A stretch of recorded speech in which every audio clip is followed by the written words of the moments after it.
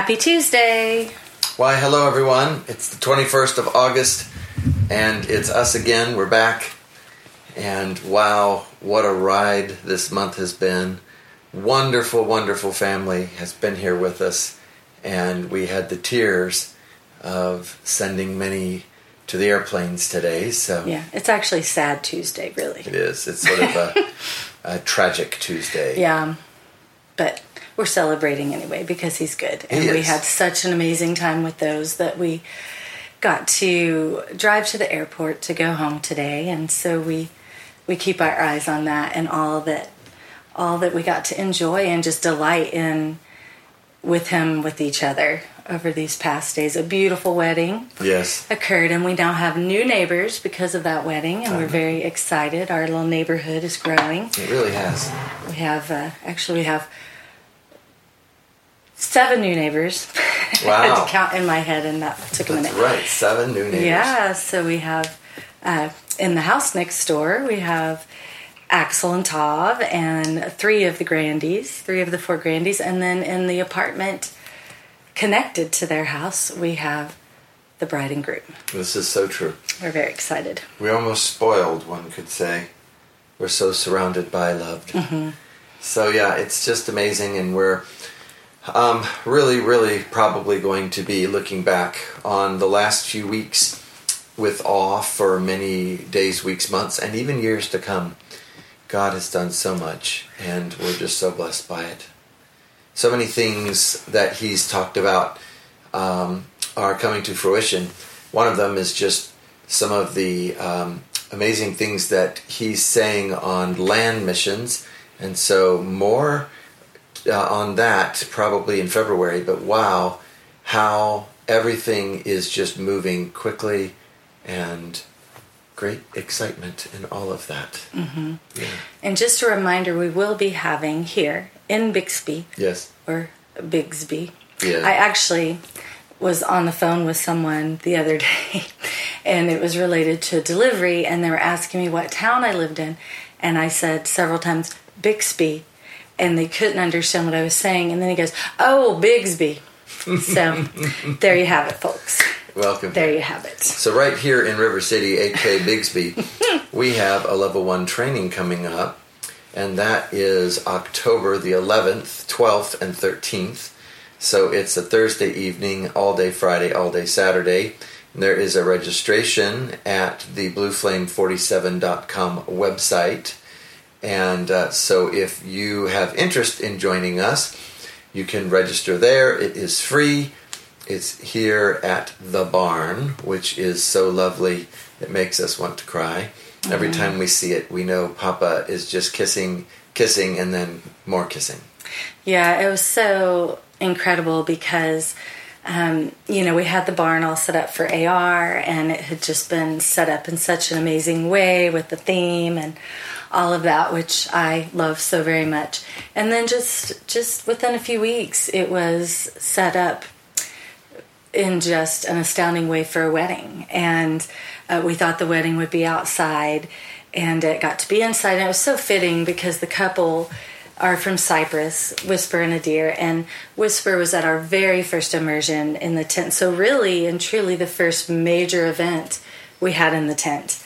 And then Adir came later, went through Immersion 5, which we talk about a lot because of the storm that we went through. And they had this beautiful storm for the wedding that did cause us to be in the barn. But as I said, it was just so fitting that they came from the tent to the barn. And it was just like a completion and a beginning. And it was wonderful. And we cried lots. We did cry lots. It was a wonderful, wonderful cry lots. Okay. Yeah, so one thing that we got to talk about during T22 at August Rush that I also have been seeing sort of recurring is Papa once again calling us back to seeing Him as our motivation. And that in everything that we do, seeing if our heart, if that deepest part inside of us is being motivated by Him, or if we're being motivated by some other circumstance. And the shock that I have in to what degree my own personal conflicts and conflicts of those in our family around us have been related to the three thorns of fear, ambition, and pleasure.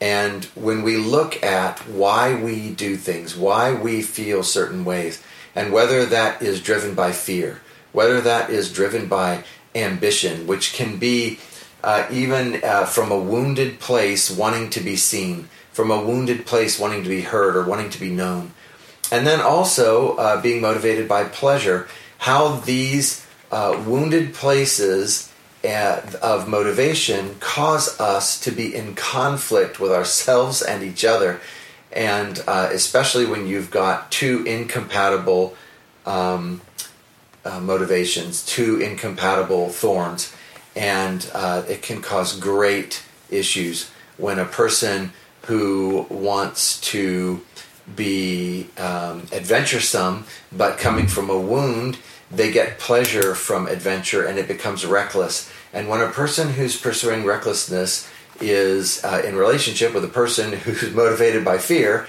it just doesn't work very well. And with all of the thorns, it's the same thing. And so more than anything, I just want to bless everyone to look at your motivations and ask God to shine His light and reveal, what is my motivation in each of these things that I'm doing? Is it you, Papa? Am I resting in you? Am I discovering with you more and more of who Papa is so that I can see myself through Papa's eyes and know what Papa's heart is and know what my heart is? Or am I being motivated by things that are either existing wounds or old wounds from the past?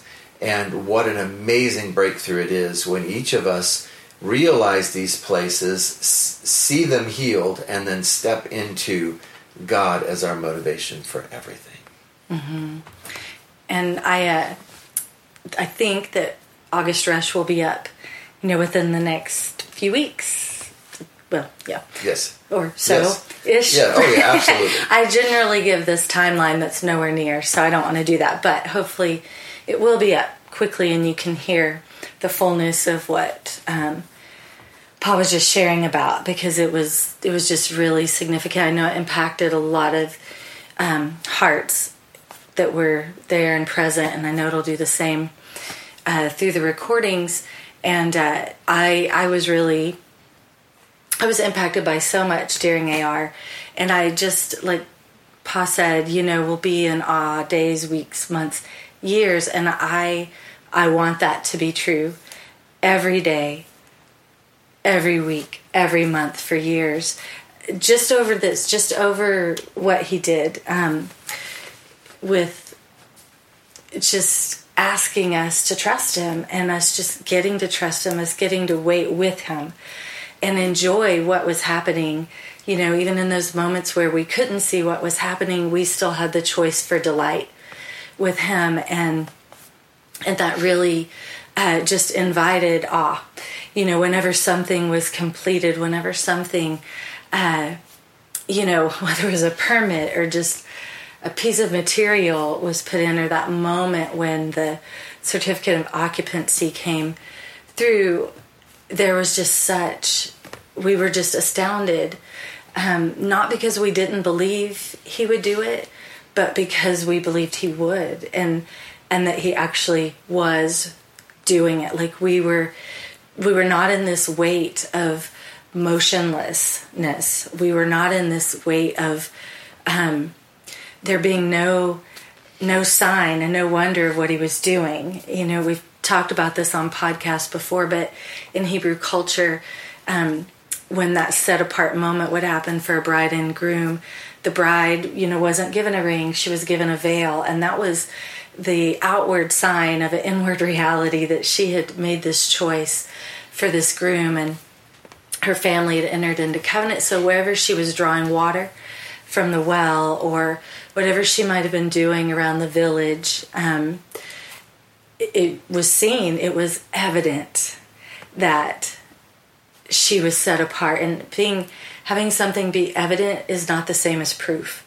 It was just so tangible that this was happening.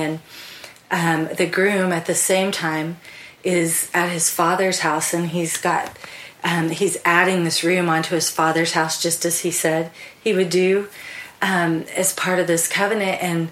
And throughout the village, that resounding hammer striking nail, and just that, do you know that ringing noise that comes when hammer just makes that strike? And it would just have been reverberating throughout the whole village, and it made what was coming to pass evident. It made it so tangible and real. And so there were so many times for us as the barn was being built that we just had those moments. I remember such awe over a bulldozer, like the very first time we were waiting for dirt to move and that bulldozer was there. And, I snapped a picture, and I didn't get pictures of everything because sometimes it was just for my heart. But we always, throughout the process, had this, just these signs of what was being prepared for us. And we got to make the choice to celebrate those signs and not say, well, we can't celebrate till the barn is done. We got to just have this awe and celebration all the way through. And we got to have an awesome conversation this past week with two of our favorite people in the world. And they were still here from Cyprus, and we got to have dinner. And so they were telling a story they had told us via email at one point, and I'm not going to relate that story because it's their story. I'm just going to share something that impacted me so greatly as they shared it in person, verbally with us. And so I think when they had emailed us, they told the facts, as it were, which were amazing, incredible, off the charts. But they hadn't told us how they responded. So in this moment, they told us how they responded, and this was something the Lord had said to them, they were trusting Him for, and He was speaking to them, and they knew that He was, and they were just so purposed to respond to everything He said. So here's this moment when it actually, like, what He said, exactly how He said it, comes through. And what they described was they both could only go to the floor. They could only go down and stay in awe for a while over this happening, over this experience with Him. And that is just so our hearts, always, but right now. Because our word for this year, for the Hebrew year, and we're about to come into a new Hebrew year in just a few weeks. And so our word for this year was awe. And so it was so much about just that delighting in everything He was doing. And that delight would be the motion that set us into awe, that just surrounded us with awe, put us right in the big middle of awe, which is Him. And so through this year, we got to say He did some amazing things that made it not so hard to be in awe. But we've also seen that there's a choice to remain in awe, that it's not just about what He does. It is so much of that journey, knowing He was with us and we were with Him. And He was faithful, but we were faithful. And we didn't take our eyes off of Him, didn't take our hearts off of His. We just, had daily that choice. Sometimes laying down our life isn't giving something up. It's choosing what's right before us that doesn't look like the whole picture yet. It doesn't look like everything yet. It looks like a piece of it, and we get to lay our life down to delight in that piece that day and be satisfied with that. And so that their story to us was just such a resonating reminder of, yes, that I'm going to lay down my life for that. I'm going to lay down my life to delight in this one piece that I don't understand how it fits with all the other pieces, but I'm going to taste its goodness, and I'm going to let it fill me and satisfy me. And so we've just been talking so much about that. Still we drive by the barn, and And sometimes you just have to sit there. You just have to sit on the porch, or you just have to sit in your car in the driveway and be remembering every little piece where it was like, I don't know how this fits with what you've said, but I'm going to taste it anyway and know that you are good. And all the many, many daily bread little pieces that went into a big red barn on a great big land, and so we were obviously coming up to this journey with AR, knowing the barn was going to be ready and we're going to have a wedding soon after. And so during AR, I was kind of in an interesting place myself. I just wanted to participate, if that makes sense. So of course I did, I shared different sessions, but I was just with everybody else when the other sessions were happening, or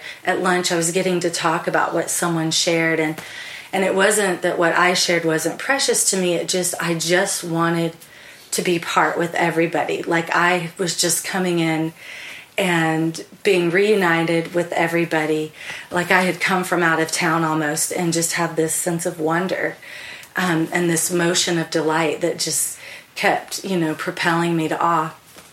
So over the past weeks, I have been really just continuing a conversation with Papa about remaining in awe. I'm so glad I can return to awe, but I want to remain in awe so that it grows, and I get to be part of that growth instead of returning to it. I don't even know how to say it exactly, just remaining in it so I experience the actual frequency of it and movement of it. And so one of the things that you'll hear about when the AR video is up is I did get to share a bit about a grafting tree and just a journey I had with that. And so Papa just over the past few weeks has been drawing me back to a portion I had in my notes to share and had written pretty extensively about, but actually did not share. Because sometimes when I was speaking, I just got so caught up in wanting to just be with everybody. It was like, I kind of was making active choices. Oh, that'll be in the book. Oh, I'll say that. Well, that'll be in the book. And I've never actually been able to do that before, because when we're doing Winter Tea and AR, I become very concerned about making sure, I'm doing this complete work where, okay, if I'm saying it, it's got to be in the book, or if it's going to be in the book, I got to say it. And I really just got to let that go in a way, just to know, it was going to be complete. It will be complete, and it'll have these different pieces or components, just kind of like the barn does. So all that to say, he's been drawing me back to something that I didn't share on the recording, but felt today that it was important to maybe get out in a more verbal way, and then it'll be in fullness in the book. But so I had just shared and have been sharing for a couple of years now about trees and just the different things he's been teaching me through them about community and about us and how we're designed. And, just over this past season, I've experienced so much that trees like us go through hardship. They go through so much of the things that we do. And so I've been just revisiting Jeremiah 17, and because for years now I've been in scriptures about where we're likened to trees, and it's just been part of my journey. So Jeremiah 17 is one of the amazing scriptures that speaks to that we're likened to trees. And so that's a little farther down around verse 8 in Jeremiah 17, but the scripture begins with a pretty strong context of where the community is. And so it says that the sin of Judah was written with a pen of iron with diamond. And so this is a huge thing. And whenever I am reading something in the context of Judah, I know that God is talking about worship, because that's what Judah means, praise, worship. I think it's the fullness. If you look in the definition, Judah would be praise, but there's this fullness of worship where praise is how we experience Him, the Lord, on a daily basis, and worship is our expression of what it was like to experience Him when we come together. So when I see this, the sin of Judah was written with a pen of iron. That's very impacting to me because I know that the Lord is talking about praise. So we come down a little farther from that to verse 8, and that's when it says, you're like a tree planted by water. And when we read that, there's numerous scriptures that talk about being planted by water. Revelation, the Psalms talk about being planted by water, and what that means is that we're actually planted in the truth of who God is. So it's just speaking about this like a tree planted by water that sends out its roots, doesn't fear heat, that kind of thing. So it's just talking about almost the faithfulness of a tree. And then it comes down and it begins talking about really the community, the culture, the world in that moment. And I think he was reminding me of this because it speaks to kind of the conditions that we see right now. So it says this, that it's talking about all these living trees, this area of many trees, green and living, but it says by every single one was a pole. And I'm not going to actually say the name of the pole. It's the name of a goddess, and who's a Canaanite goddess, and which was all about fortune and happiness and this kind of thing, basically about what you could get for yourself. So, and that the word that they use in Jeremiah comes from a root word that basically means idol or fake tree. So this actual goddess is represented by a fake tree. And so what this is saying in Jeremiah is that by all the living trees, which were considered places of worship, are false trees of false worship. And there's groves of them, and they're just scattered all throughout these places of worship throughout the land. And so it's almost like, just so mocking, I guess, for lack of a better word, true worship, because it's this